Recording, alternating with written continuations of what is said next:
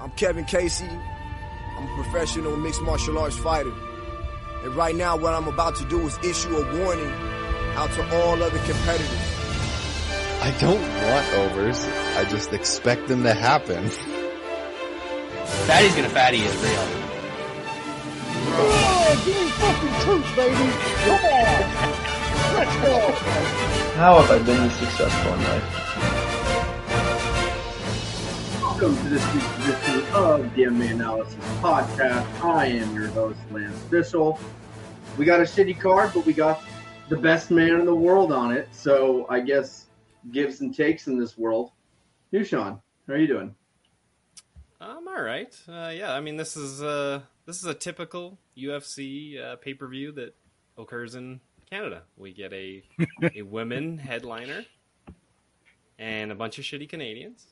And maybe one good fight, and obviously it's a great fight because of who's in it. But that's about as good as you can get when you get a pay per view up here. It feels like we had better. It's getting close. We had some better like Fox cards or ESPN cards. Like when it's pay per view, it's usually bad. It's getting closer and closer, boys. Bellator?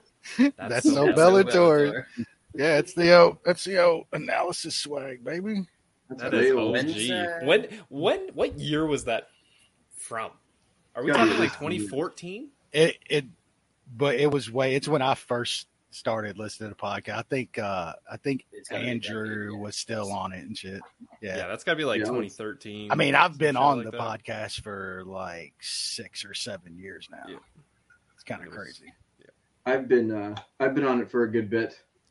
A little bit. So I've been on it so long that like Ivan was like 8 years old when we first did it, and it was basically just me talking to Ivan. Was a groomsman in my brother's wedding. Nice. A month ago. Nice. So pretty funny. But yeah, this card sucks. I mean, I understand like a fight night card. If you go to like somewhere in Canada, like it's going to sell out no matter what, right? Like I get it. Like if this was a fight night card, it'd sell out in 5 minutes. Whatever. Who cares what the card looks like? And same thing with the ESPN Plus cards or Apex cards, whatever. Any of them. Any of the cards that are outside of the Apex now sell out there because people are clamoring to get to a card. Yeah. Still doesn't mean they don't fucking suck, you know. Yeah, I'm sure this sold out. But the thing that makes no sense about this is it's pay-per-view. So they're going to lose lots of money by how just disgusting this card is. Like, there's no way. Tons of money because of ESPN. It don't matter. It don't matter. The number of pay-per-views definitely matters. It matters to ESPN. It damn sure don't matter to the UFC. Oh, the UFC. A flat rate. I would think that the UFC gets some sort of percentage off most of that too. Most. I would assume almost all. ESPN Plus, from what I understood of the deal, ESPN Plus, their main part of it is they got the ESPN Plus subscriptions. I'm sure they get a cut of the pay-per-view, but I'm pretty sure the actual like pay-per-view and where the UFC makes all their money is still from pay-per-views outside of the ESPN deal. Like that is still an important part of their business. ESPN doesn't. It's get much all less now because they get a flat rate for that pay per view because you have to have ESPN Plus to order pay per views now. But the UFC so ESPN's giving them a flat rate, and then if it is bigger, then they do get extra money. Like if it hits pay-per-view points, like that. UFC gets they need to put on their own shit. They can't make that many like with how it is. They can't make that many great pay per views. We were used to this. Every second pay-per-view was kind of pretty meh, and then every once in a while you get a really meh one. Some of those pay-per-views have been great, though. They have been this year, but that's why they were due for a shit one. Like some of those antitrust docs came out and shit, and the UFC made more money last year by far than they've ever made any other year. And they did not have the best year. There was no way they sold anywhere near amount of pay-per-views when Conor was fucking. Gone, Apex cards, no road travel and shit, and they made more money than they've ever made. I don't know what the revenue increase was like exactly from like this year to last year, but if you look at like a gross margin perspective, like I mean I don't even want to think about what they were running from margins once they went to the Apex, because even if they sold out an Apex and they made a bunch of money on it, their profit margins probably weren't that great. There's a reason they're not doing shows. And like I saw someone on Twitter talking about how like, oh, it's the economics of it, why they're not doing it. Well, no shit. In this, I'm sure 16-year-old was like, oh, fuck that. It's another $1 billion company doing the wrong thing. It's a for-profit company. I don't know a company in the world that would do something because, hey, it'd be cooler for people. Like, that's not how business works. They're just being lazy. They're sitting on their stacks of cash. They don't need to fucking. It's not being lazy. It's being financially smart. If they make, you can. If they make more money and a higher gross margin, why would they do shows? They might do one a month just to get fans excited and do really big revenue cards. But for their business model now, I'm sure when especially with Endeavor, public company, and all that, like when you go public, that's when gross margins they're everything, right? Yeah, it's not just more to answer to. Yeah. Well, I mean, John Nash has been on that shit for 6 or 7 years now, and all those docs came out, and he went through that shit and was breaking it down. It was literally like they are making gross profits on every part of their business now with the UFC, from sponsors to the Apex. Like, that is money for them. Like, they're throwing you the shittiest shit card they can imagine. ESPN's paying them the same regardless. They don't have to travel. They don't have to take their crew. They don't have to do none of that shit. Yeah, like when they go to say 10-10. Like when they go to say like New Jersey, when they do like the Prudential Center or something. Yes, that's a moneymaker. When that sells out in that market, that's a big money maker outside of the Apex. But besides that, when they go to fucking North Carolina, when they were in fucking bumfuck Carolina a month ago, they fucking making so much extra money on holding a card there. They still make, and that's the difference between a public company and not public company. It's revenue versus gross margin.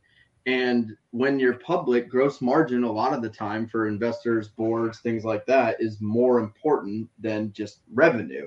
It's not just how much are you making, but how much are you making, according to your margins. And that's the big change. That's a change. It's not just obviously Endeavor. That's any company. Like, I've been working in the software industry for a very, very, very long time. And it's like a flip switches when you go public, and it's like gross margins, everything, and everyone's miserable. You cut in different areas. Salespeople get fucked. And that's just how it works when you go public. And the UFC is doing the same thing. They're looking at their margins, and they get such a huge impact from this ESPN deal and doing these Apex shows. They don't give a fuck about. It's better than ever. Their gross margins, how you say, are better than ever. They are making more money than ever. Yeah. It's wild. I don't even want to think about what their margins are. They got to be just absolutely asinine. I mean, when you got 10 fights and the most a dude might be making is 24 and 24, 30, and like, imagine that. Like, they're making so much money. The octagon now looks like a looks like a NASCAR fire suit. Is what the octagon looks like now. Yeah, why not? You get all that extra money, you don't lose a single viewer. Wait, what was the reason they said fighters couldn't do it? Because it didn't look professional or something like that? Yeah, that's all it is. They just are completely changing a bunch of things that they said they wouldn't do because now they need to maximize as much money as possible. Oh, Dana's full of shit. Oh, fuck. We don't put on circus fights. Oh, if Fury wants to fight Jones, we'll make it happen. We paid Floyd. Yeah, all that shit. That's just lies. He paid Floyd. That's the funniest part of that. Yeah. It's every company. I mean, look at the golf world today, right?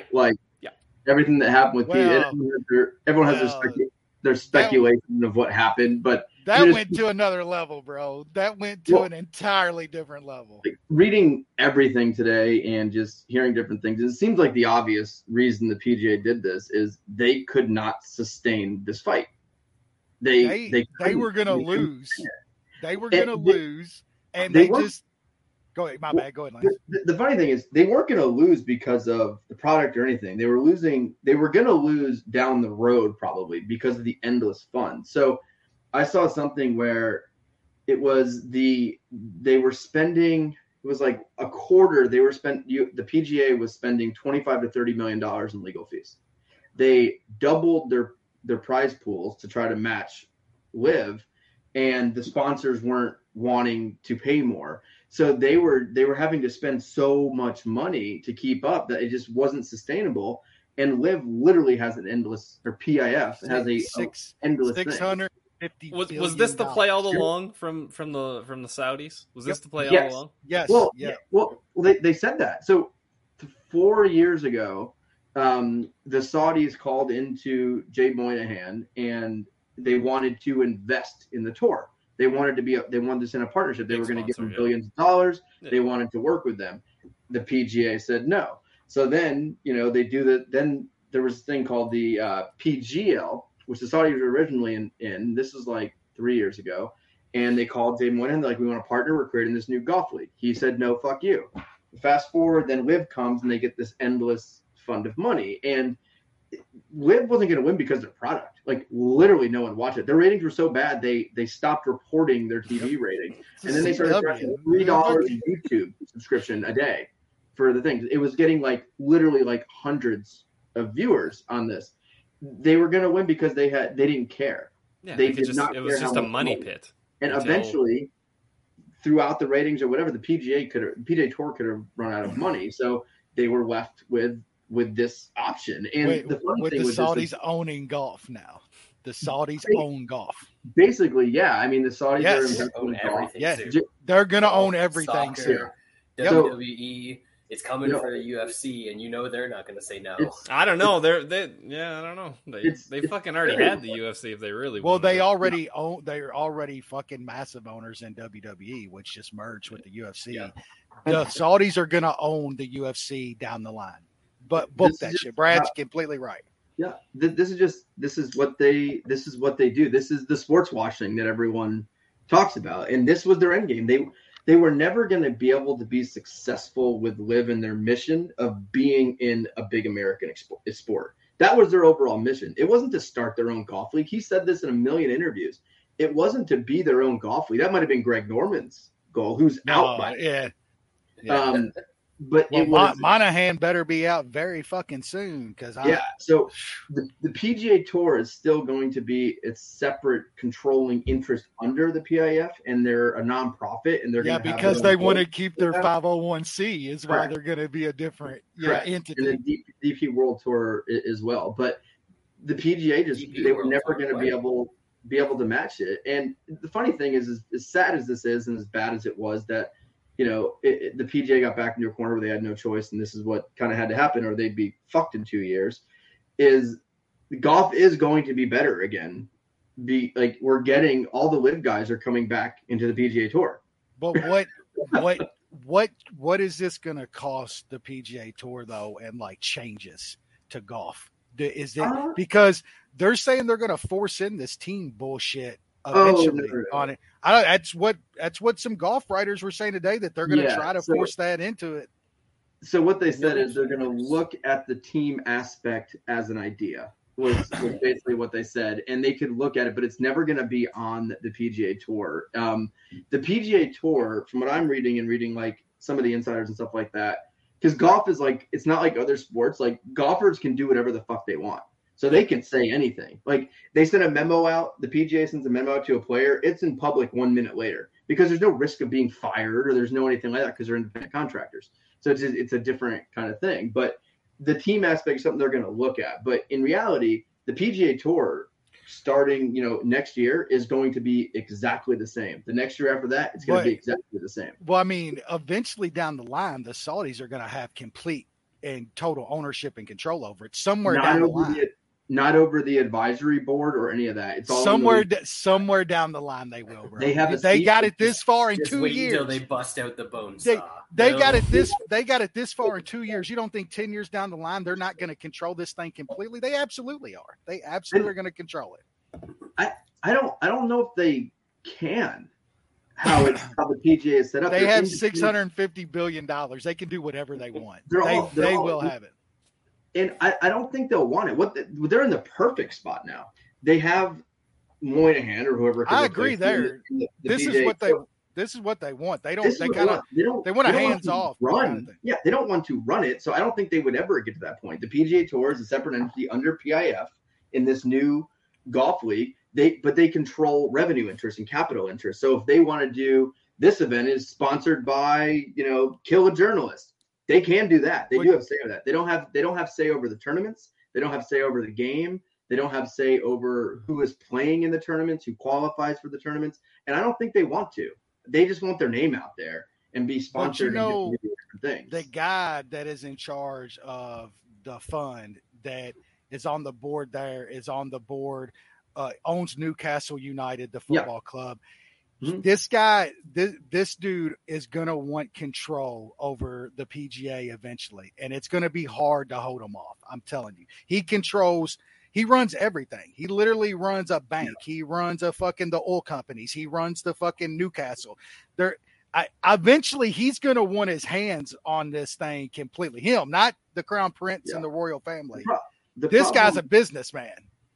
The problem is with something like this, if it got to that point where they were running every single little thing and it was run by Saudis and they were doing that, Tiger Woods will create his own golf tour. And they're all independent contractors. And that might be a possibility anyway, because if you're Tiger or Rory or even Justin Thomas and them that literally turned down Tiger turned down $800 million on principle. Yeah. Tiger's a billionaire anyway, but still. Yeah. Today, what is he thinking? Fuck the PGA. Imagine him and Rory, they're probably we got to do our own thing, bro. Tiger did say, it was a month or two ago, and someone asked him about talking together, right? Are you guys going to talk? And he said, we can only talk if you drop litigation and Greg Norman gets fired. Greg Norman got fired and they dropped litigation. Well, litigation got dropped. Litigation got dropped because of what you began with. That the Saudis have $650 billion, and the PGA was never going to be able to win that. At least, I'm just glad all these Twitter bots and everything don't have to act like Liv is good anymore, which I think is good because Liv is done in November. They're done. That league is dead. Liv didn't work. It was awful. Liv wasn't the end game. This was the end game. They just got there quicker. I do find it funny that all of the Liv ball gobblers today are like, see, they won. They won they won in a certain aspect. Wins. They didn't win they didn't win on a golf aspect. No. They won on a money aspect, but not a golf aspect because nobody gave a fuck about Liv. Literally, there was 20 guys that bet on Liv that gave a fuck about Liv. Yeah. That's it. They lost billions on Liv, but it was a good gamble because now they're in a spot where they have a controlling interest of a major growing American sport. The Saudis are going to buy. They're going to get into an NFL or ML or one of the major sports here very soon, and it's going to start turning really bad. Those dudes are going to own them in China are going to own the fucking world. Straight up. They're going to own the world. They are. Enough about that sort of stuff. What do you say? China doesn't care enough about that sort of stuff. No, I mean other aspects of the world. China doesn't hide who they are. Saudis try to hide who they are so they can get more of the corporate sponsorships and everything to kind of cut with the atrocities. Because MBS wants to be looked at as some new age fucking royal family wives chopping up dudes and putting them in body bags and shit. But it's still about the money though. The reason they wanted to do this, outside of being cool to be involved in American sports, is they now get access to all the PGA Tour sponsors, who are the biggest companies in the world. So that's the big aspect of this. Now there's business dealings inside. Like golf today, but people didn't see that Cristiano Ronaldo moved over there last year, is making $250 million a year. Yeah. Karim Benzema just left Real Madrid, is making $200 million a year. They offered Messi $400 million a year to go over there. 400 N'Golo Kante, who plays for Chelsea, $100 million a year is what he's going to get paid to go over there and play fucking soccer. They want to build their country out more modernized, and sports. Say what you will about Kareem Zidane, who writes about all this shit and stuff. I think he gets mixed up in some of it a little too much, but a little much. But it's right, and people that deny that sports and politics are not completely intertwined and has been since we boycotted the Germany Olympics 100 years ago. It's all intertwined, man, and it's getting more and more of that, and the Saudis are on the very top of it. Yep. It could be so much easier though. They could just like let women drive. No, why would you They do don't that? have to. They don't have to do all this shit instead. I mean, let them go to school and learn how to read and write and shit. I mean, fuck, That's just that. That's crazy. But Sean was so offended about the idea of letting women read and write. He just, and I can't blame him. But we can. Was it the women driving part, Sean? That just you couldn't. I almost fell asleep. My finger hit the back button on the mouse. The women driving thing was too much. But this was honestly, this is one of the biggest sports stories today that we've had in our lifetime. Just the political stuff with everything else, and just one of the biggest sports in the world completely changing, and literally a government buying an entire sport. I mean, the antitrust stuff aside, which they were fighting it. PGA is fighting antitrust, and then they countered that by dropping the suit and then owning every golf league in the world.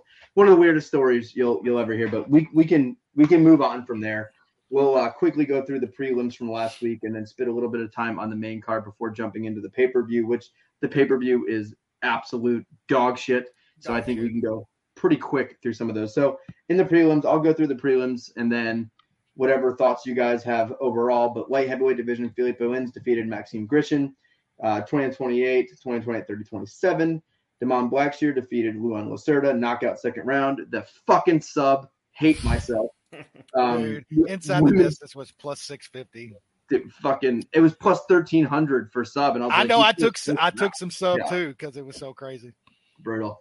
Women's strawweight, Elise Reed defeated Yin Frey, decision. Muhammad Naimov, whatever, defeated Jamie Malarkey, knockout, hilarious.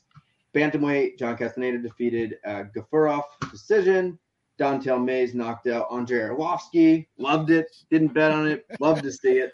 And then bantamweight Daniel Santos defeated Johnny Munez by decision. Overall, I didn't love the prelims. I thought the Blackshear fight was fun. Malarkey getting knocked out was funny. And then Arlovsky getting knocked out was great. Those are my thoughts. What do you guys got? I hit a few bets. Lynn's as a dog. I thought that was kind of crazy. The Blackshear sub, I fucking didn't take nothing on inside the distance. The sub was crazy and ends up knocking Lacerda out. So sad. Yeah, Malarkey is like a minus 500 favorite. Like, what are we doing? Like, everybody thought he was going to win, but whatever. He looked good until he didn't. He looked good until he royally fucked up. I mean, he was rolling. Yeah, he was. But did you see him go in on that, like, weak-ass kind of fake takedown and come up with his hands? No hands. Down? Dead. I mean, you're just dead at this level. And then I bet an Arlovsky under, and it hit with ease. Hell yeah! Like, pretty crazy that an Arlovsky. Yeah, Arlovsky under was plus money because I think we mentioned before the books have caught on, and Arlovsky by decision, and his overs and shit are like juiced up now and shit. Well, an under was like plus 160 or some plus shit. 160 is what I got. Yeah. Dontel Mays is still like so trash. Terrible. Like he is so bad. Brad, any commentary here? I still like the Willie Cat. That was kind of a weird fight, obviously, but Willie Cat's good. He's good. That dude's pretty damn good. I think he's good. Other than that, I didn't give a shit about any of these prelims. Yep. Blackshear, though, I like that guy. I do like Blackshear. Yeah. He's fun to watch. All right, welterweight division. Zaleski dos Santos defeated a shitty Nurmagomedov, split decision. Thought this was close. I had Dos Santos here. I thought he won. I thought it was really thin, though. I don't think I would have been shocked if I lost this one. Consensus winner. We'll take it. Yeah. Yeah. I ended up on him too with plus money. I thought plus money was kind of crazy against the shitty Nurmagomedov here, but I don't know, man. Like if that went the other way, you couldn't have said a word about it. Nope. Close. It was one of those ones that was like, I guess if you're scoring control, you can give it to Nurmagomedov, but I don't know what people are scoring. We'll get to it later.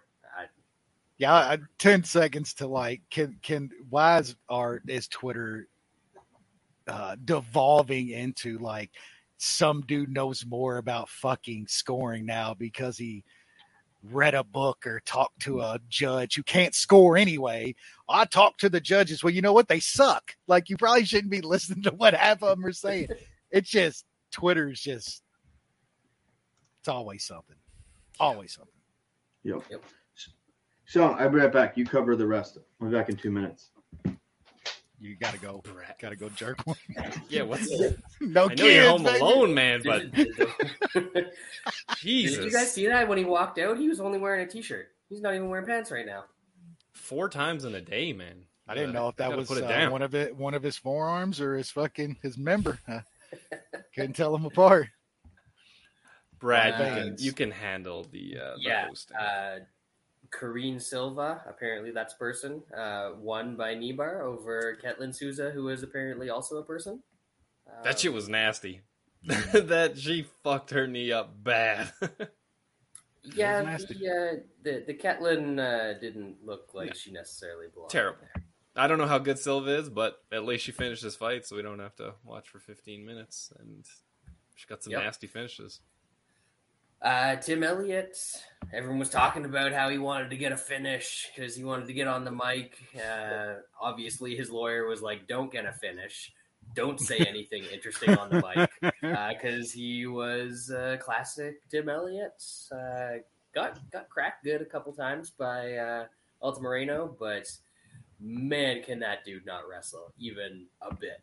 That was a pretty easy path to victory for Elliott there.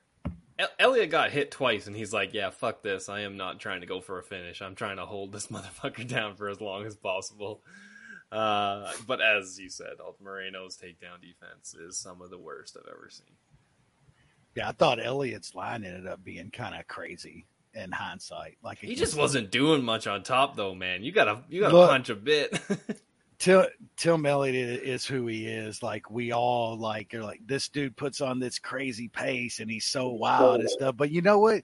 He does a lot of nothing, man. Like, he makes fights very, very close, dude. A lot of times, like he's done it for years. It's kind of fun to watch, but yeah, he's been doing it since back in like the Titan FC days. Yep. Same dude. Like, has Tim Elliott like evolved at all? Like, it still works. Don't get me wrong. He like wins fights with it, but when I guess it goes back to show you, like, if you have a pace and a little bit of cardio, especially at lower weights, man, it could take you a long way. Yep. Long way. Jimmy fucking Miller. Woo. Mistake by me. Actually, good betting night overall for me because I just stuck to like the 3 or 4 guys that I actually knew on this card and just parlayed them all together. But took the shot on Jimmy Miller sub 1. Should have just gone because he's got the knockout power now. He's got the old man strength. He's got the death touch, man. I don't care who it's against. You see Jim Miller putting a guy out like that. That's a good day. Yeah, we there's been some talk about Gordon getting pulled from that fight, and how was he even given that fight coming off absolute concussion? And of course, Dana's a fucking moron like he is on everything else. Like, you're not a doctor. How do you know? And then like, well, he should have told us he had a concussion weeks ago. Like, dude, he's your fighter. Motherfucker, ain't y'all supposed to in the building? Don't you watch these fights? Yeah. Don't y'all have a doctor on site? Isn't there even the athletic commission has doctors and shit? Like, but the dude they brought in to fight Jim Miller, he shouldn't have been there either. I don't know how he got clear to fight Jim Miller. So Jim Miller has more wins in the UFC than anybody that's ever lived. That's actually pretty incredible. Whatever competition he's fought, however long it's taken him to get there, more wins than anybody that's ever walked inside the UFC cage is it's pretty fucking incredible. Props to him. Quite the accomplishment, and a lot of them entertaining. Not just he's never been a boring fighter, win or lose. That dude's especially recently. Has he ever been in a boring Lyme fight? Disease, and figuring that out. He's going in there and getting shit done. The craziest thing about the Jared Gordon part is it wasn't even like a prelim that it was buried where he got put out cold. It was the third fight from the top of an ESPN card, I think. The Pavlovich Blades, I think that Blades was one. ESPN, Yep. I can't remember. But like Dana was right there watching that shit. It happened right in front of his eyes, and he's like, "How did he not tell us he had a concussion?" When do we get to a point in like fighting in general to where when a guy gets knocked out, it isn't immediately clued in that they're concussed? When you get knocked out, you're concussed. You got a concussion. Big of a concussion as you can get. What are we doing? Gotta love the athletic commissions on the top of their game. Yeah, more ways than one. They're more let's get paid. How can we keep continuing to get paid by this promotion? How can we keep getting to the UFC to put their cards on in our governing body as opposed to some other governing body, especially with them doing all the Apex shit. I'm sure the UFC can put whatever they want on a card. Injured guys, incredibly mismatched fights, whatever, and they're just gonna be like, yeah, sure. Injured guys with fucking dirty betting shit going on and everything else that they just have no clue about. They're clueless to all of that shit. Yep. Co-main event ended up being a fun one. Still a shitty co-main event, but Bruce Leroy decision over Daniel Pineda. Lance was in shambles that he didn't get a finish in this one. Did you bet it? Did you end up betting it? Me? Yeah. Him decision? No. No. You were talking about it. You were talking about it on. I said that the smartest bet on that fight was Caceres by decision, but I took Pineda no cards. So push. There you go.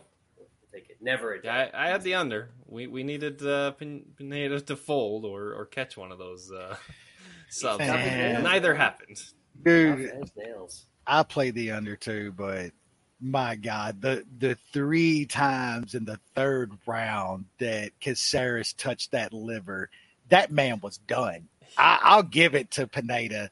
Like, maybe to the head, if he gets rocked like that, you might get it. But him to take those 3 body shots. He fucking didn't swarm him, man. He didn't enough. There was one time where he did go in, but he ended up kind of getting in too close, and they kind of clinched up.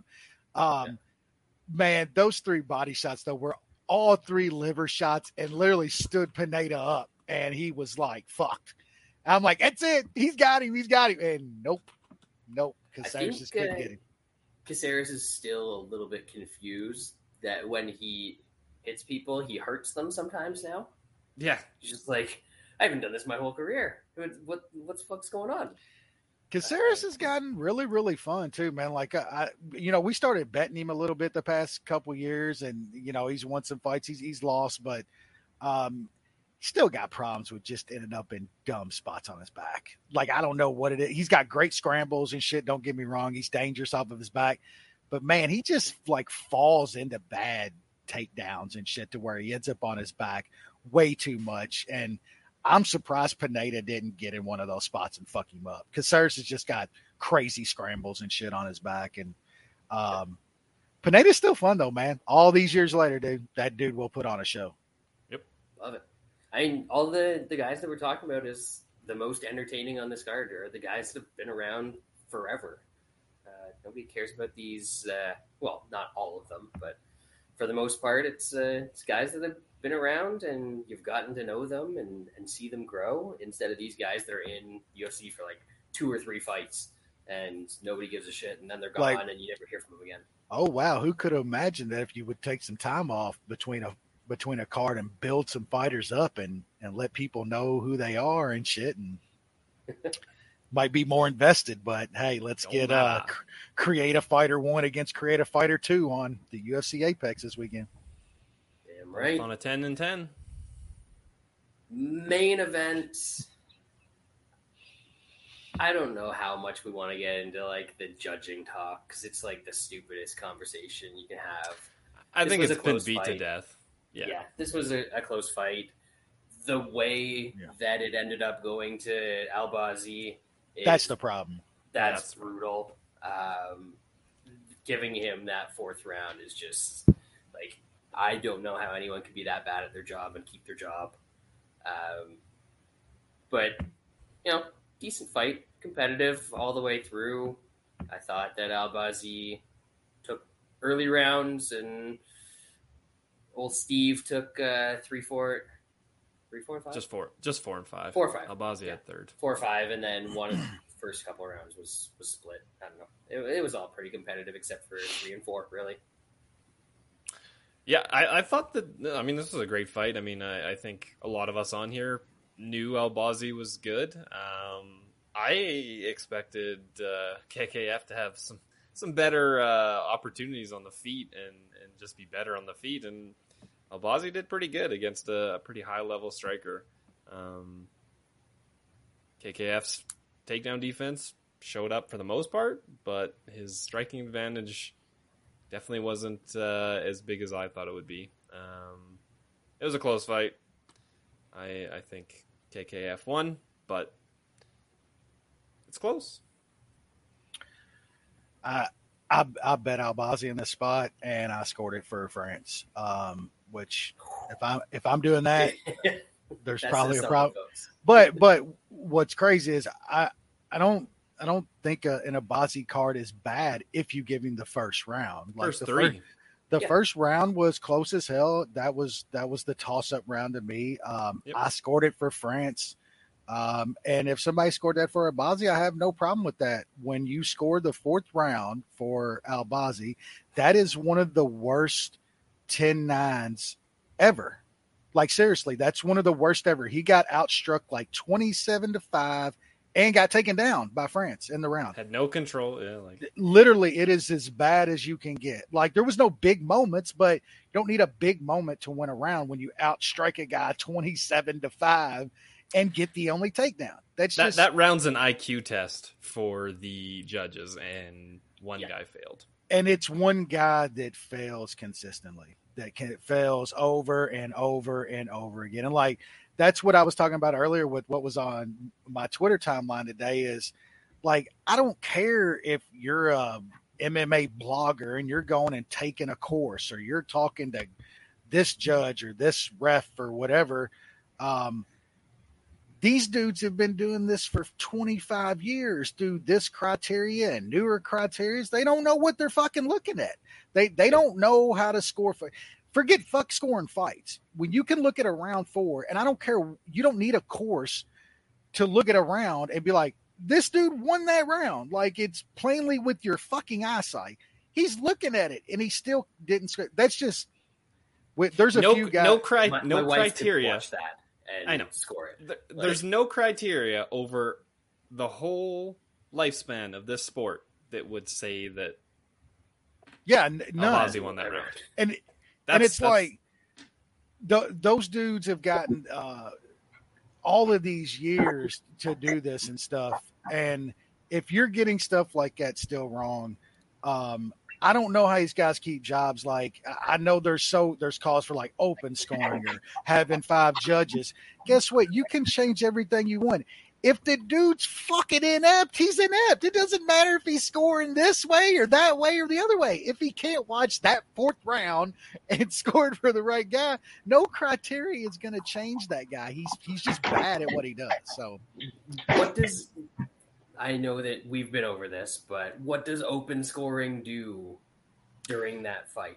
I mean, it tells KKF he's drawing dead, but there's probably no chance he's finishing anyway. So it just gets everybody pissed off after round 4 instead of after the fight. Yeah. And on the flip side, it does even worse harm to a guy that is up fucking 2 or 3 rounds. Because he knows as long as he doesn't get finished, he's going to run. He's going to take his foot off the gas. It's going to ruin fights. Baby. Yep, it's going to ruin fights.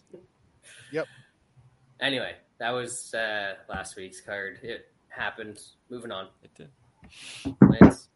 Unless you wanted to talk about the main event or anything else that happened on the main card.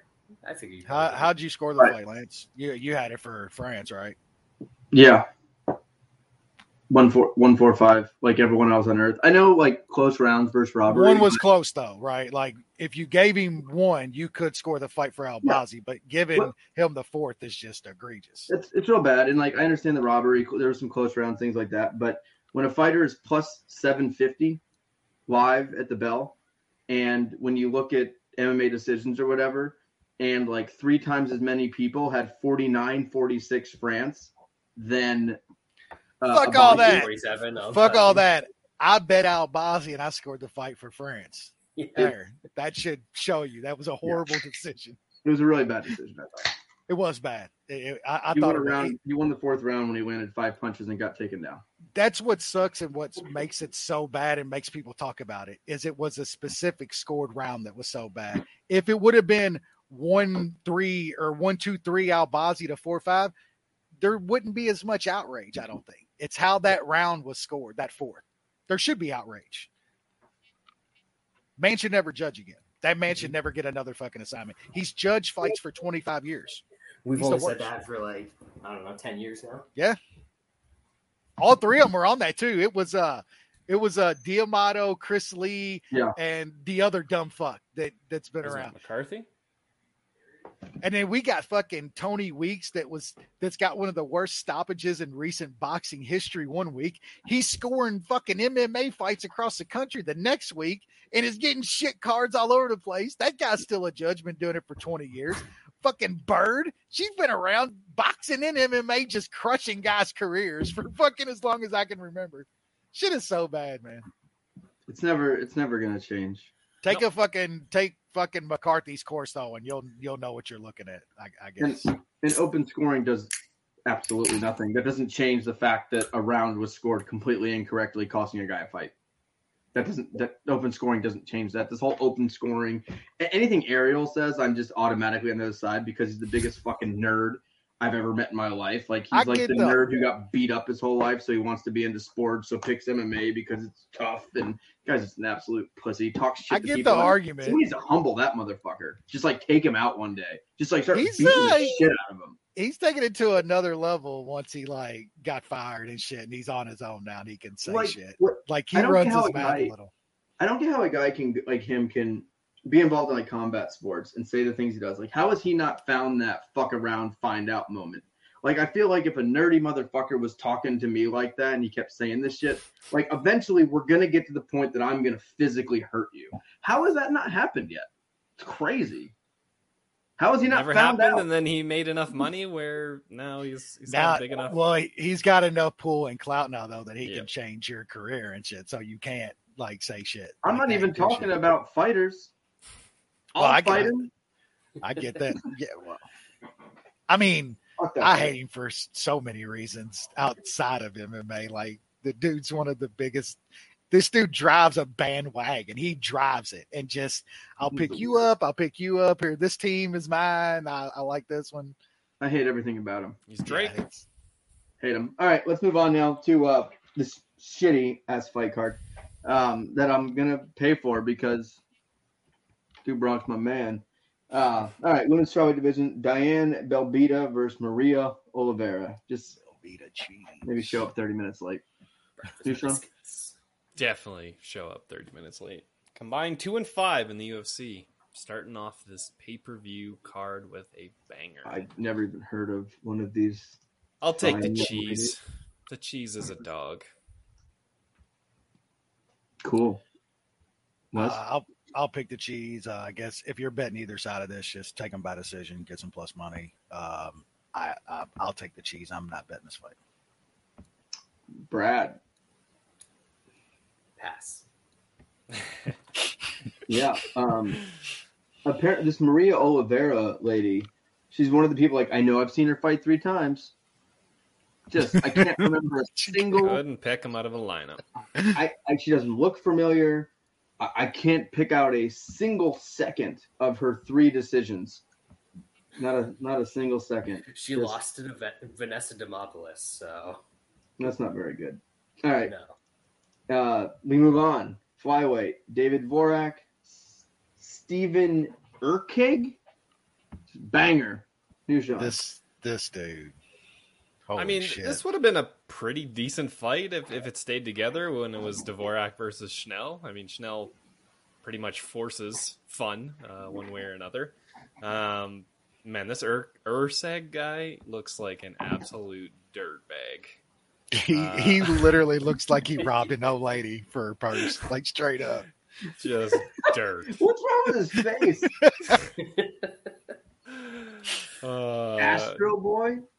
He looks like Kenny and Keith Florian's brother that got kicked out of the family. Got on the heroin for a while and shit. Now he's trying to kick it, Yeah.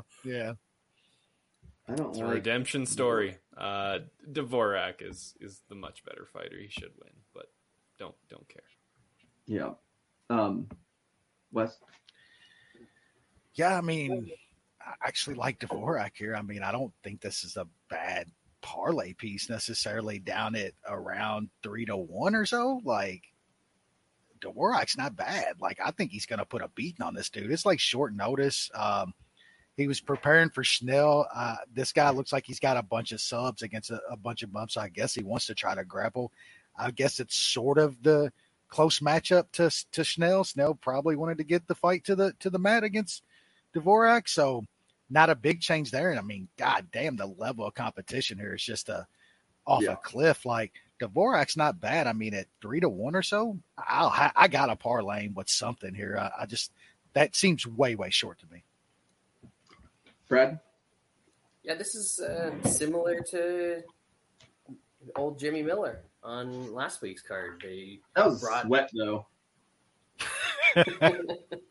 They brought some dude in to face him, and he dispatched him the way you thought he would. Clean, too.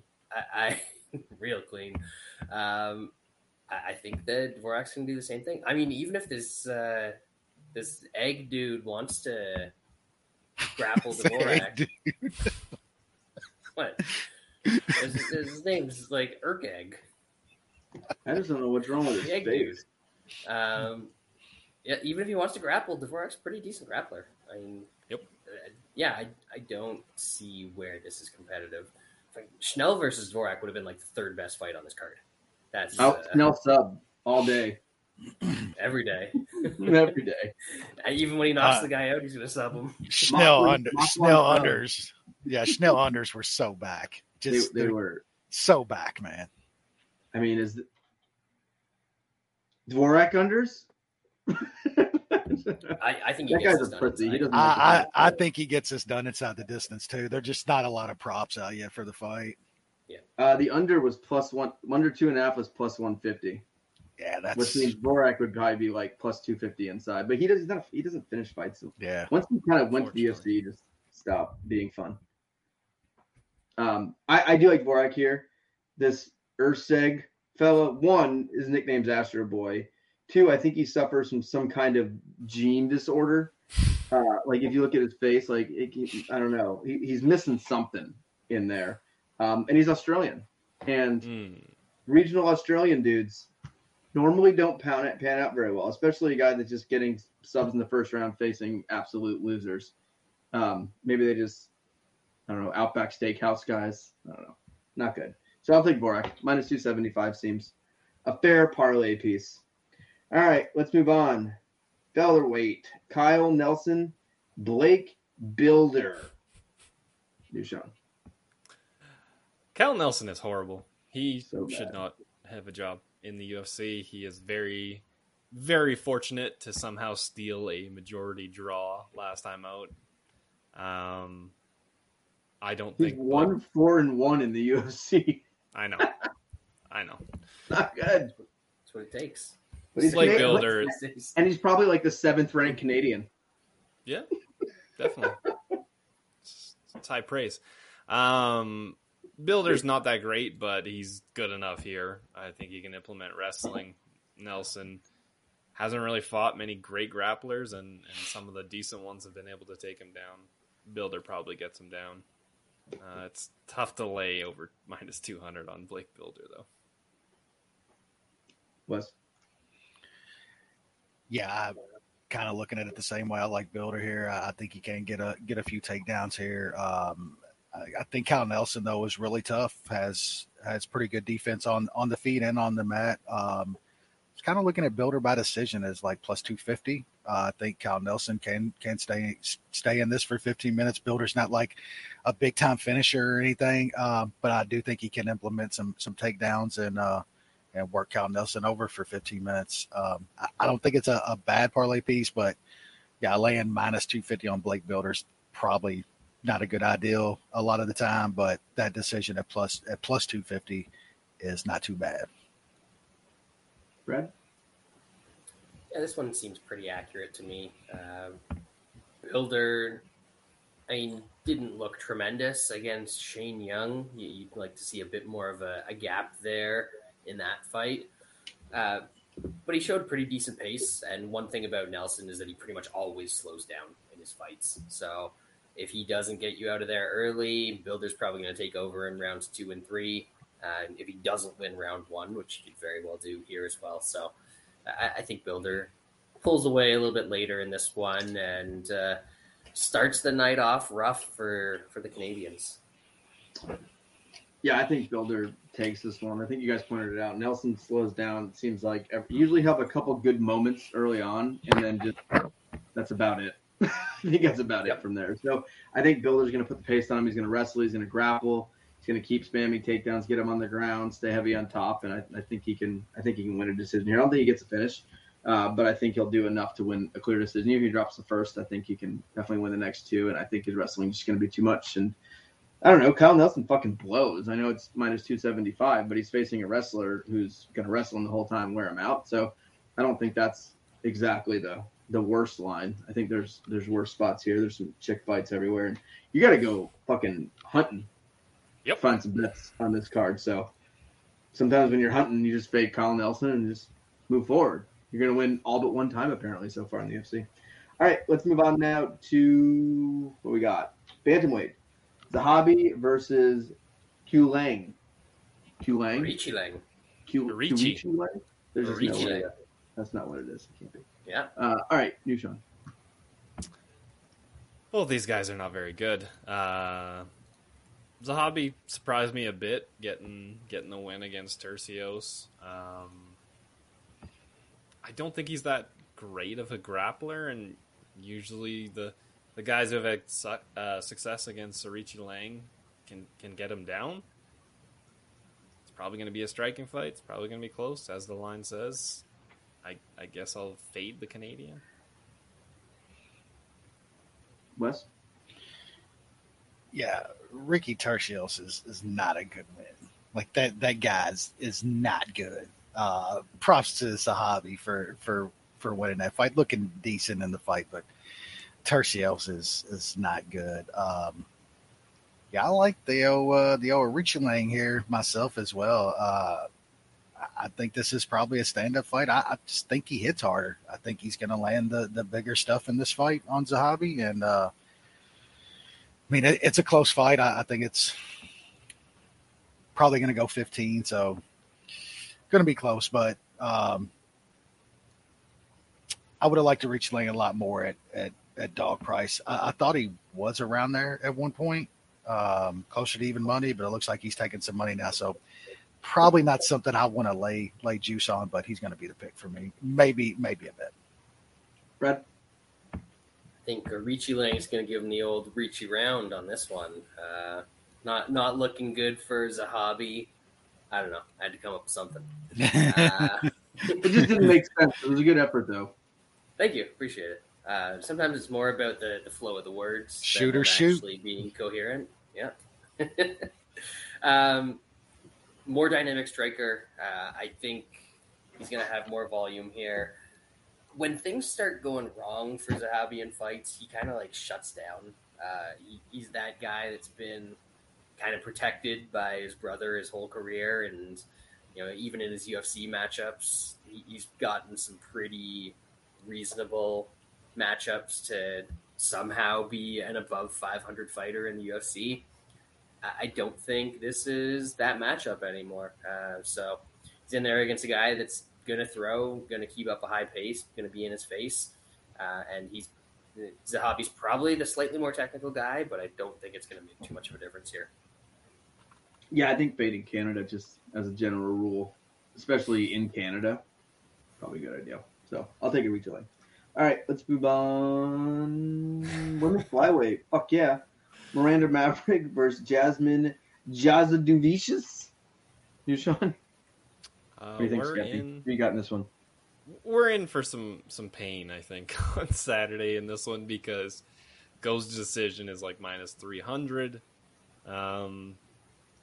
Maverick by decisions like minus 145, which probably isn't a terrible price considering what her money line is. I'm still gonna pick the dog and Tout Master because it's grappler versus grappler. This thing could be close. That's a big number. Wes? Maverick's gonna win a very boring fight. Brad? Yeah, probably that. That works. All right, let's move on. Middleweight division. Imamov versus Chris Curtis. Good one. Should be in the pay-per-view. You, Sean. Yeah, easily. This should be a fairly fun fight. I mean, Chris Curtis isn't really into too many boring fights, save for the Jacker Manson one, maybe. Imavov usually has a bit more success with his striking when he can kind of implement his grappling. I think that's going to be tough to do. We've seen Chris Curtis' takedown defense be very, very good. Imavov doesn't throw a crazy amount of volume, so I don't think he's going to be able to do the Jack Hermanson thing where just a stick and move. I don't know if he's that disciplined, and I would hope that Chris Curtis kind of learned from that fight. And then he trains with Strickland, who fought Imavov and just beat him. There's got to be a little bit of decent help there, so I'll be playing Chris Curtis small. Wes?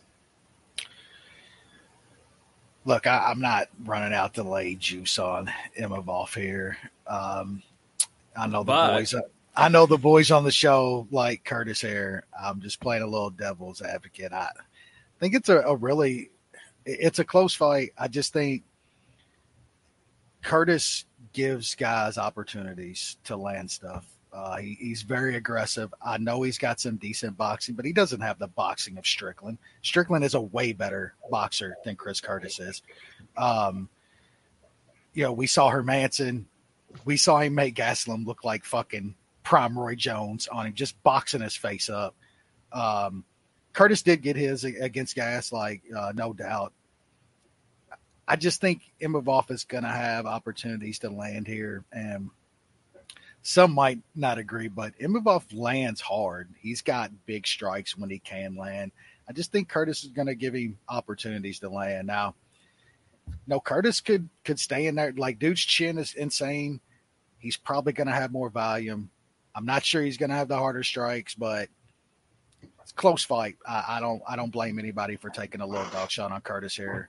I have a problem getting Curtis fights right for some reason, so this is probably just one I'm going to stay away from since the guy I favor is up around minus 150 at this point. So close fight. I'm going to pick Imavov, but no bet for me. Brad? The way I approach every Chris Curtis fight is basically the same. Can he take Chris Curtis down? No. And then it turns into, does his striking style match up well with Chris Curtis? And I don't think it does in this spot. He might land, and as Wes said, probably hits a little bit harder than I'm going to give him credit for because he's some, fraud French-Russian. He does have 0 knockdowns in 6 or 7 fights, by the way, in the UFC. Yeah, there you go. That doesn't seem like a lot. Is he one of those standing TKO dudes? Or did he have a TKO on the ground? I remember him getting a TKO somehow. The Heinisch elbows and punches. That was from grappling. Yeah, that doesn't count. That's not going to happen in this fight. And he's not a big kicker or anything like that. Doesn't have even though he's way taller than Chris Curtis, doesn't have a big reach advantage here. So I think this is going to be Chris Curtis moving forward, getting in the pocket, and landing combinations on this dude, going to the body. So the sketchiest part about Chris Curtis's fights is our judges actually going to count him landing to a dude's body, as he's probably taken some shots to the head, a lot of shots that he's probably rolling off of as well. So they're not really hitting him that hard. But, you're kind of trusting judges there. I just think that over time, his style is really going to wear on Imavov in this fight. And he's going to turn it up a lot like he did against Gastelum before he got headbutted and ended up losing the round because of that. So I like Chris Curtis in this fight. I'm definitely going to take a shot on him. I'm seeing plus 132 out there at the old Mason book. So I think that's going to be my play here. Yeah, I like Chris Curtis here. I think if this fight stays in the feet, which I think Curtis can keep this on the feet. If he does get taken down, I think he can get up here. I don't think Imavov's the kind of guy that's going to be able to hold him down. I think it's a striking match, and I think Curtis has a power advantage, I would say, for sure. And I think he's got a chin advantage. Now, will he throw enough to make it count? I hope so. You never really know with Chris Curtis, but I think if this is going to be a striking match, I like Curtis's power. I like his grit. I like him getting inside, throwing some kicks, working the body. I think Curtis does a lot of good things here. And, looking at Imavov, I think we overhyped him a little bit. When I say we, I obviously don't mean me because he's Russian. But I think obviously other people, if you look at his wins, they look pretty fucking terrible for the most part when you look back versus some of the guys Chris Curtis has faced. Jordan Williams. Insolent kid. Ian Heinisch, who at that point I think everyone thought was good. Like he came out looking good. He lost 4 or 5. Edmund Shabazian. Obviously, 2 years ago everyone thought Shabazian was going to be a lot better than he was. He looked good. He ended up not being that great. And then you got Buckley, who dropped down a weight class and he's not the most talented guy. So I think he's actually had really favorable matchups he's won, and the fights he's lost are to Strickland and Hawes, who, I would say like from power wise and like Hawes kind of similar to Chris Curtis and like jumping the right hands and throwing some body work and some kicks and stuff like that. And I don't know. I think Imavov's a little hyped up here. So I do like Chris Curtis, and that'll be the Munich bet of the week. Munich. 1,762 and 7.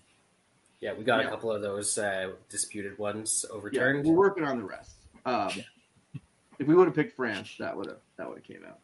All right, middleweight division. We'll start jumping through this now. Middleweight, Andre Berriut versus Eric Anders. Your boy, New Sean.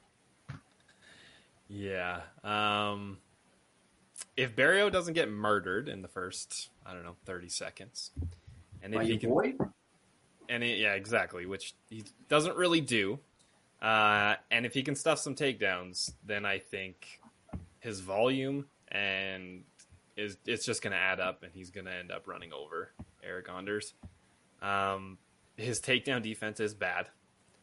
Anders has been, mixing in some takedowns here and there, so that is going to be the big test, but I think if he can survive that, he probably takes over late and probably gets him out of there, because when he does survive, he starts throwing, and if you are tiring of it, it's going to be bad news for you. So Barrio inside is like plus 275.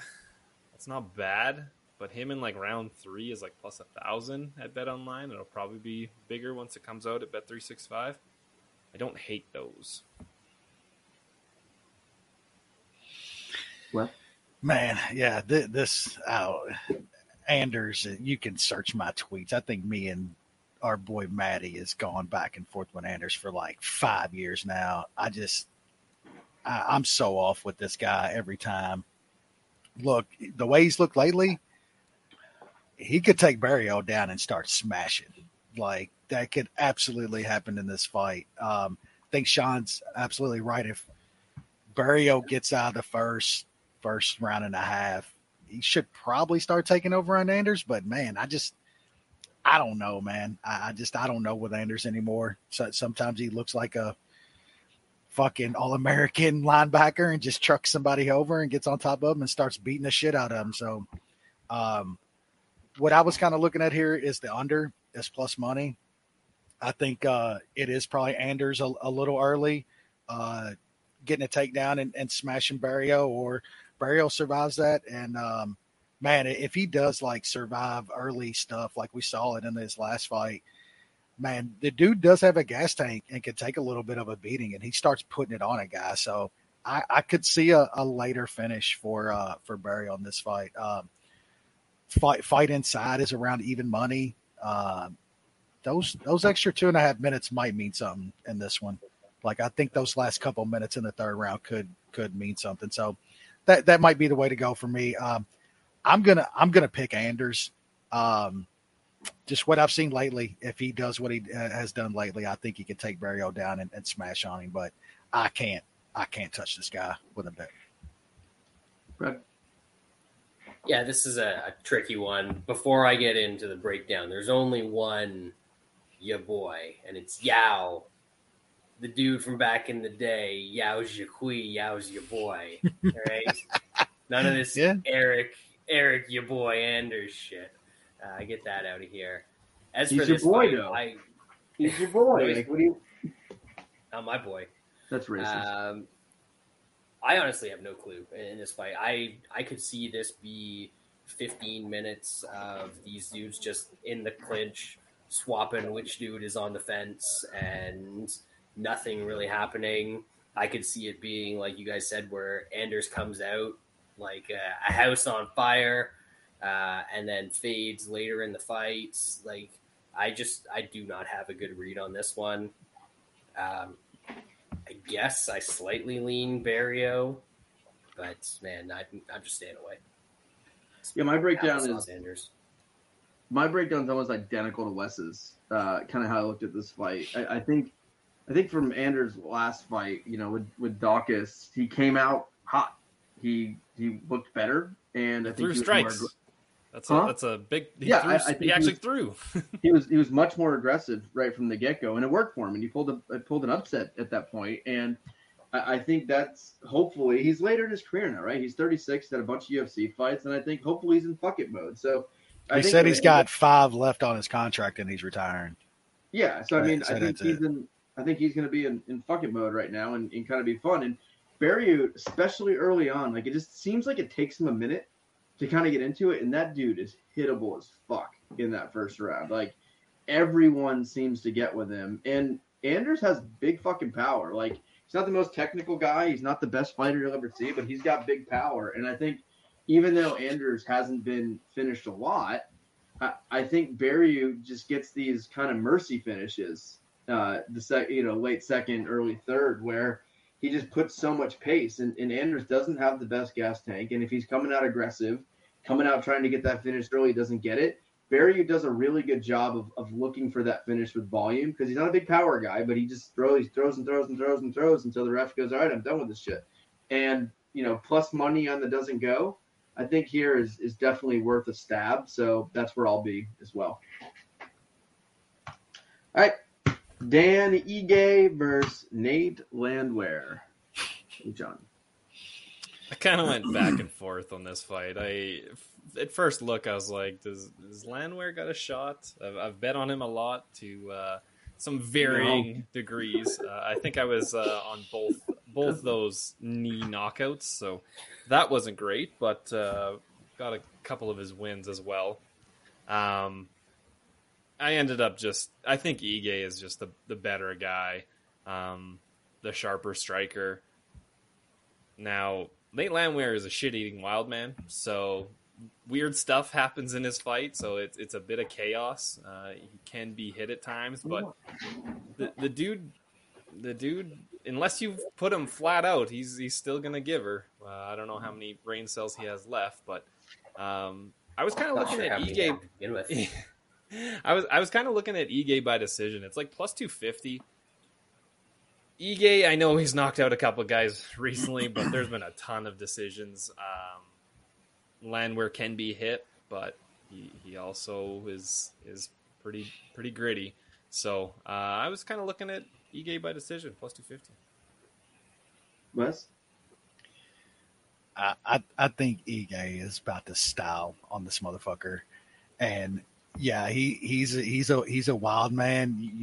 That's going to be fucking great for Dan Ige, who is as technical a striker at this weight class as you could imagine. I think he's going to box Landwehr's head off. Ige's chin, legendary at this point. Takedown defense, insane. Landwehr's not going to consistently get Ige to the mat. I think the line's kind of low. Maybe I'll get fucking completely fucked by Landwehr one more time because the dude has pulled off some fights, but look who he's pulling these wins off against, man. Like, Ige is upper level talent that Landwehr has even come close to. The kind of competition that Ige's fought over the past 5 years is absolutely insane. I mean, Landwehr's like 34 now. Shit, like, why are people running around acting like this guy's like young and coming up and getting some wins? Now he's 34 years old. Like, this dude's old, man. I like Ige a lot in this spot. Maybe I'm proven wrong by Landwehr, but man, at minus 250, 240, that's kind of wild to me, man. So I like Ige a lot. He's already in multiple parlays for me. Brad? Feels about right to me. I think that Landwehr is going to drag him into a fight. Ige can't really wrestle. So Landwehr is going to come forward. Ige is going to land on him. Landwehr is going to keep coming forward. Ige is probably going to keep landing on him. And at some point, Landwehr is just going to throw enough that he's going to start landing stuff. And I just don't think it's going to be quite enough for him. Ige's clean enough that he's going to land some sharp shots. Maybe he's been watching the old tape and he learns that if you throw a knee up the middle, you're going to knock Nate Landwehr out. Ige's pretty short. I'm not sure if he can get his knee up high enough to do that. But yeah, he's going to be in a fight. He's going to know that he's in a fight in this one, but I'm pretty sure that he's going to pull it off. Yeah, I like Ige in this one. I think this is a technical striker versus the Wild Man, which the Wild Man doesn't have like big power. Like Nate Landwehr doesn't have this massive power. He just wears on dudes. He brings it to him and wears on him. And I think Ige, unless Landwehr can get some takedowns and actually do damage on top, I think he's just going to roll to hurt here. I think he's going to be a little too wild. I think he's going to get countered to death. His wrestling is not very good unless he tires guys out and wears them down and gets the takedown.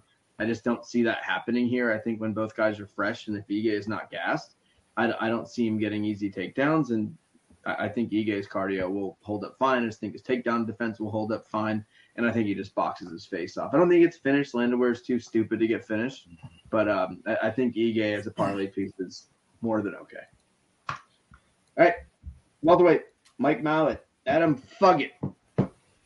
Nougat. New Sean. This is a third Big from Newton. the top fight on a pay-per-view. Pretty good. Yeah, I don't Pretty care. good. Are they trying to push Mike Malott to be this Canadian Seems like guy? It Seems seems that like it. way. He's the number 4th ranked Canadian in the world. I know he's getting up there. I don't know if he's that good. I don't know if Adam. I don't think Adam Fugit is that good either. So this is Adam pretty Fugit's low level shit for a pay per view, in my opinion. I'll pick the not Canadian guy. Wes? Malott is not good. I don't get the push here. I guess the line's about right though. Like he should be favored. He's probably a little better than old Fuckit, but man, I'm picking Fuckit and Talmaster. Like there's no way I want anything to do with Mike Malott as a minus 200 favorite. Not gonna bet Fugit. I'm staying away from this fight, but Malott is horrible. Do not lay minus 200 on Mike Malott, please. Just don't do that. Brad? Yep. Third from the top on a pay-per-view, and we've got a guy that's 1-1 in the UFC against a guy who's 2-0 in the UFC. One of those was over Mickey Gall. Yeah. So he's like 1.5-0 in the UFC. Yeah, I just like this is a dog shit fight for being the third highest fight on the card. I don't think this deserves anybody's time or to be in this spot on the card. Usually in this spot, if the UFC wants a guy to win, they're pretty good at matching him up well to make him win. So I guess maybe they see something in Fugget that Malott can exploit. I don't know that I do. I haven't seen enough of either of these guys to really have a great feel for this fight. So nothing for me here. Might be a double dog walk main card on this one. Third from the top of a pay-per-view, and we're talking about dog walks. I think this will be it doesn't mean anything, but I think it'll be a fun enough fight. I mean, Malott's finished every win he's had, and Fugget has been knocked out in all his losses. I think it'll at least be fun. And I think to Brad's point, the UFC is pushing Malott here, and Malott, whatever his stupid Canadian name is. Or did they just not have anything for this card? So they're like, hey, this dude's Canadian. He looks okay. And he's like, but if that was true, they put Chris Curtis Umamoff on the main card. Well, he's not Canadian, though. Like, they're just trying to throw a Canadian up on the main card. I mean, I don't know. Mallett's looked okay in his fights. Fugget's been knocked out twice. Mallett's won every fight inside the distance. I haven't seen it come out across the board, but I think on some of the offshore books, they had Malott inside the distance like minus 125 or so. And I think he more than likely gets a finish here if he wins, so you don't have to weigh the minus 200. So depending on where that opens, I don't think that's the worst play. Fugget sucks. We know he sucks. We've seen him. He's not good. And I think Mike Malott is at least a finisher. And he's beating up guys that are similar to Fugget. Like, is he really that much worse than Mickey Gall and these other guys he's fought? No. So I think, if it's minus 120, minus 130, some of that range, it might be worth a stab here on the inside the distance on Malott. All right. Main event. Charles Do Bronx Oliveira takes on Beneil Dariush. New shot. Should be fun. It'll be interesting to see what Dariush's game plan is, because I don't think he has good enough wrestling to take down Do Bronx. And even if he does, I don't know if that's a great idea. I know Dariush is a very accomplished grappler, but the guys that Dariush has been able to out wrestle do not have good wrestling. Do Bronx has good wrestling. So he's a D1 All-American in my mind. I think Do Bronx dictates where this fight happens, whether it's on the feet or on the ground. And I like Do Bronx there. Like, I know Dariush's striking is come a ways, but it's still not amazing. Do Bronx is very, very good. He's got to keep that chin checked or tucked in, and I think he'll have a good night. I don't know whether he knocks him out or submits him. I would tend to think that he's probably going to knock him out on the feet, but you never know with Do Bronx. He likes to surprise us. So the bet's going to be Do Bronx. It's going to be back to glory. Wes? Yeah, I think Do Bronx has an advantage wherever this fight plays out. I just think he's got the much better power on the feet at this point. Like, Do Bronx hits fucking hard now. I think his striking is slightly better than Dariush. Just don't think Dariush has like finishing power to where Do Bronx does. And like MMA grappling, like Dariush is an accomplished grappler. MMA grappling, this isn't close. Like, Do Bronx is the far superior MMA grappler, especially when it comes to finishing fights. So I just think Dariush is in danger wherever this fight is. How can you not like Do Bronx at dog money again? Whether you kind of lean Dariush in this fight, like getting the plus money on a former champion who is dangerous wherever this fight is kind of incredible. Do Bronx inside the distance is plus 170. I think that's a pretty good bet. I'm probably going to split it between inside the distance and take a little money line as well. And I think Do Bronx is in line to get another shot at that belt. Islam will just retire before that happens. We all know he was sick or something. Whatever. Brad? Yeah, we've been here before. Like, a lot. How do we keep doing this? How is Do Bronx once again a decent underdog? Like, Benny's a good fighter. He's a good fighter. Yeah, he's decent. Been around for a while. I'll say this: he's the worst guy Do Bronx has fought since before COVID. Yep. Yeah. Completely agree. Had a nice performance against Gamrot, but that was very out of character for him. Didn't attempt a single takedown in that fight.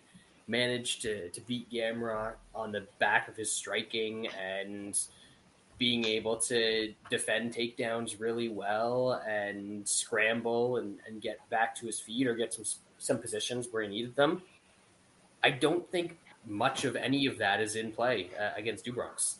I think that Benny's going to have to come out, and his best bet in this fight is to wrestle and get on top of Do Bronx and hope that he can hang around in his guard and ride out rounds. Don't think he's doing much in terms of damage or anything there. Because on the feet, this is a mismatch. I know you have to go back several years because it's been a long time since Dariush has fought any sort of dangerous strikers, but knocked out by Alexander Hernandez, knocked out by Edson Barbosa, knocked out by Ramsey Nijum. Like, this is not we used to talk about his chin, right? Like, we used to call him like still there. Where there just hasn't been anybody. Yeah, we used to talk about it a lot. Like, he's chinny. That's why I'll never win a title. He's so chinny. Yeah, I mean, Dober's the only guy he's faced with real power over the last and Dober can't 5 wrestle. years, and he just and Dober he can't wrestle like at all.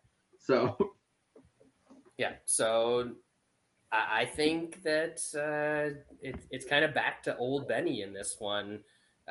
He might try to wrestle a little bit. I think that Do Bronx's wrestling has improved to the point where he can stop those takedowns. He punishes guys when they go for takedowns and they don't get them against him. When they lock up in the clinch, he's ripping shots to the body. Knees. Yep. Knees to the body. Yep. Brutal in there against Do Bronx. And I think he's going to knock Benny out. I don't even think he's going to bother having to go for a submission after that. I know that Lance has Do Bronx sub 1 in there. But I think it's Do Bronx KO time in this one. Question. Like plus 125, plus 130 on the money line, and then another 50 cents on top of that for inside against a guy that usually gets finished when he loses. Whew. I like some of that. Does Do Bronx hurt him and go for the sub, though? That's very possible. He always does it. Even when he rocks guys, he'll just jump on a neck. Unless they're real hurt. And this fight, this line is interesting to me. And just like looking at people on Twitter and just, it's like we forgot the last 4 years. I think when you look at the run this man was on, it's one of the most impressive runs in UFC history. It was 4 straight guys inside the top 5. One of them completely dismantled and basically removed from the game in Tony Ferguson. Then he finishes 3 of the most dangerous guys in the entire UFC. He finished all of them, and he was an underdog, I think, in all of those fights. He's always an underdog, and in some ways, I understood him being an underdog. Like, I'm obviously biased. Like in Ferguson fight, this is before Tony was like completely Washington Redskins. Michael Chandler has that massive KO power. It was for the belt. How is Do Bronx going to deal with that? Poirier's Poirier. Everyone knows about Poirier. He's just a great fighter, and everyone loves Poirier. Justin Gaethje, most violent dude in the UFC, dangerous, can finish, big power. Do Bronx has been knocked out a lot. And then I look at this fight. I could be wrong. I don't see the clear path. I think in all those fights he was underdog. I think everyone saw a clear path to victory. I don't know what that path is here for Dariush, because Darius striking, sure. I guess you could say his striking's involved. I don't know if it has evolved. I don't know if it's any better. I think he caught some guys. He throws these wide looping shots when he lands. And a striker like Do Bronx, who is very compact, who rarely throws wide strikes, he's going to eat at that. He's going to throw shots up the middle. He's going to throw technical strikes. And if this fight does go to the ground, and I do think that is that's going to be, whether it's his game plan or not, it's going to be his game plan after a couple minutes. Because if Do Bronx starts, striking at range, or God forbid for Darius's health, if Do Bronx gets that clinch where he's one of the most devastating clinch guys to the body you'll see with his knees. I think it's Darius trying to get on top and just kind of pointing out rounds. It doesn't work at Do Bronx because most guys can't get effective strikes off on Do Bronx from the top, at least early on, because he's so dangerous with his guard. And I don't know. I think Do Bronx also can keep this fight standing. He's a much better wrestler. He's a much better striker. He's the better finisher. I just don't understand this line. He's younger. Like there's nothing that points me towards Darius being a favorite. It's like we watched that Islam fight, and Do Bronx looked off from the bell that night. Like he got dominated, but he looked off instantly in that fight. Even when he got taken down in that fight, Mac and Cheese didn't do anything to him on top. It wasn't until he actually rocked him on the feet that he could do anything to Do Bronx on the ground. But Do Bronx just looked off that fight. He looked off from the bell with his striking, with everything. I don't know if it was, I don't know what it was, but Darius is not that. He's not that guy. Like he's just not. Like I can't see Darius doing that. I think Do Bronx is just too technical of a striker, and Islam's not the best striker ever, but he's more of a tight type of striker versus Darius these wide strikes. And I just think Do Bronx is better everywhere. And we're getting him at an underdog, and I think he's hungry. He's a hungry fighter right now. I think he's embarrassed by his performance. I think he wants another shot. They've said, I believe, that the winner of this fight gets another title shot. I don't know who else there would be outside of this, and I think it's all Do Bronx. I think he hurts him on the feet. I think Darius shoots a takedown, and I think Do Bronx gets his guillotine. When he hurts guys, the reason he gets so many finishes too, he hurts guys in the feet. He rocks them. Yeah, he rocks them on the feet and then gets on top, and that's just his MO. Or if a guy shoots a sloppy shot like the Quake Guida fights like that, where guys will get hurt and shoot on just instinct, and a guy like Darius, who's a wrestler first, a sub guy first, he's going to get hurt. His instinct's going to be to shoot. When you shoot a hurt, lazy shot on Do Bronx, you're getting choked out, and I think that's going to be the outcome. And I don't think we're going to see a second round. I'll tell you what, the videos of Do Bronx the past couple of weeks, there ain't no riding horses or walking with lions and shit. Mm-mm. That dude is in shape, bro. Like he looks absolutely ripped. He is ready for this fight. I think he's going to absolutely. I think people are going to remember. I do too. Remember Do Bronx, and like the run he went on, and people just seem to forget about it. And like you see all the highlights popping up from his last few fights, and those last three fights to me are like probably my three favorite moments in UFC history. And I know I'm biased and I love Do Bronx, but they were all big fucking moments against fights he was supposed to lose even as the champ. And I just think we're going to see I think we're going to see the Do Bronx before Islam in this fight, and I think it's going to be ugly, and people are going to look pretty stupid. We got Glover and Do Bronx like in the same time frame. Yeah, the Glover one was special. That whole like small little time frame is one of my favorite kind of areas of moments and watching fights for 30 fucking years, man. Do Bronx finishing Chandler was probably my second favorite sports moment of my lifetime. Like it was just the whole thing. Like I went to like a dark place in that first round, dark place. And then, I worked my way up there, and that finished second round. It was just it was just amazing. Like the finish, the comeback, like 2005 White Sox World Series was number one. Yeah. Obviously, it's been a long time. It's been a long time since the White Sox are there. But anyway, consensus bet of the week, obviously Charles Oliveira, and hopefully he gets he shows a little bit better. I do think if he wins this fight, I don't think that first Islam fight was Do Bronx. I think he'd come in with a better game plan, better into the fight, and I think he can give him a shot. So, all right, let's now move on to the post-lim. Finish this shit. Yeah, Irene Aldana versus Amanda Nunes. Post-lim. Post-lim. Yep. Do Bronx was a small favorite in the Chandler and Gaethje fight. So was he? Like, yeah, we didn't get plus inside the distance inside on both those. Plus in money. the Chandler Obviously. fight, but he was a favorite in the Gaethje fight. Yeah. Yeah, I think Nunes takes her down and smashes her on the ground. Looks like I should have taken inside the distance when I was looking at it. It was like minus 110 at open. Now it's up to minus 150. Might have to shop around, see if I can get a cheaper price. But this is going to be all Nunes on the ground smashing. Yeah, I'll actually be kind of surprised if Aldana even makes weight. Like I was reading something. I don't think she's made this weight in like 4 or 5 years. Actually. Yeah, she's like it's always 46 or yeah, 36, 35. Yeah, I think I'm with Sean. It's probably takedown and smash here. Nunes inside the distance is creeping up, but that's still very, very playable. I got Nunes with Ige. That's like juice in one of my Ige parlays, and I like Nunes inside the distance. It's a good price. I'm not sure how many times we see Nunes at that kind of price if we ever see her too many more times again, and I'm perfectly fine with that. Brad? I really didn't want to have an opinion on this fight because it's just embarrassing that this is happening after Do Bronx. It's a slap in the face to anyone that likes MMA. But then I saw the line, and the fact that Nunes is minus 300, like just over minus 300, to a chick who was losing. She was on her way to losing to Macy Chiasson. Yep. In her last fight. On her back getting smashed most of the fight. Like, what is Nunes going to do to this chick? Holy fuck.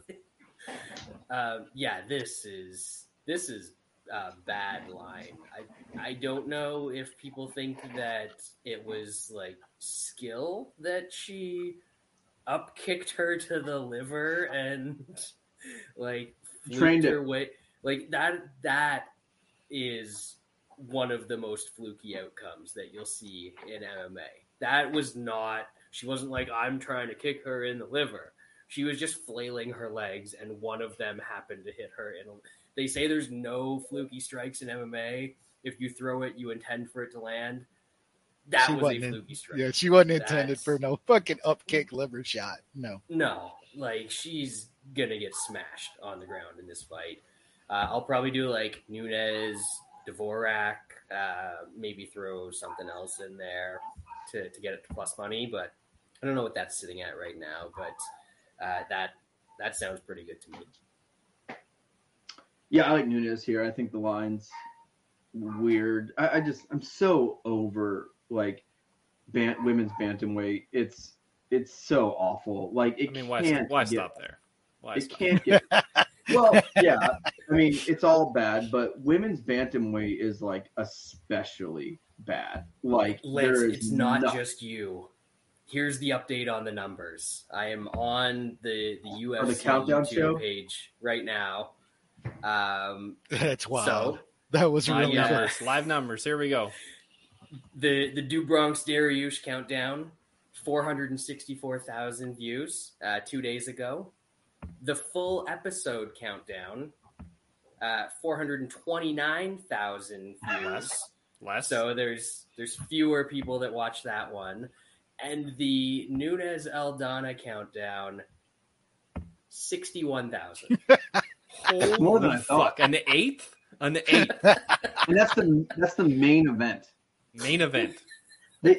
I don't get why they keep putting this on pay-per-view. Like, you're welcome, Canada. Like she doesn't draw. Like, put Nunes Aldana as a main event. ESPN. Like, Call Do Bronx and Dariush a title eliminator. You can make it 5 rounds main event, and you could keep Nunes. Right? And you could keep Nunes as a co-main and have a title fight co-main. Like, that's what they should have done. It's going to be such a letdown. Like, you get a Do Bronx fight followed by an Irene Aldana fight. Like, it's not good. But I'll be betting on Nunes here just so I have some rooting interest. And I think the line's off. I mean, Aldana's not good. She's the 5th ranked. That shit should be minus 1,000. Like that should legit be minus 1,000. It's not a good line here. So yeah, I'll have Nunes parlayed with someone, but that'll do it for this week's show. I appreciate everyone hanging with us, and hopefully it was entertaining, more entertaining than I think a lot of this part will be, but I will be watching it. I'm playing golf in the morning. So I'll be here, and we'll be back next week for UFC on ESPN with Corey.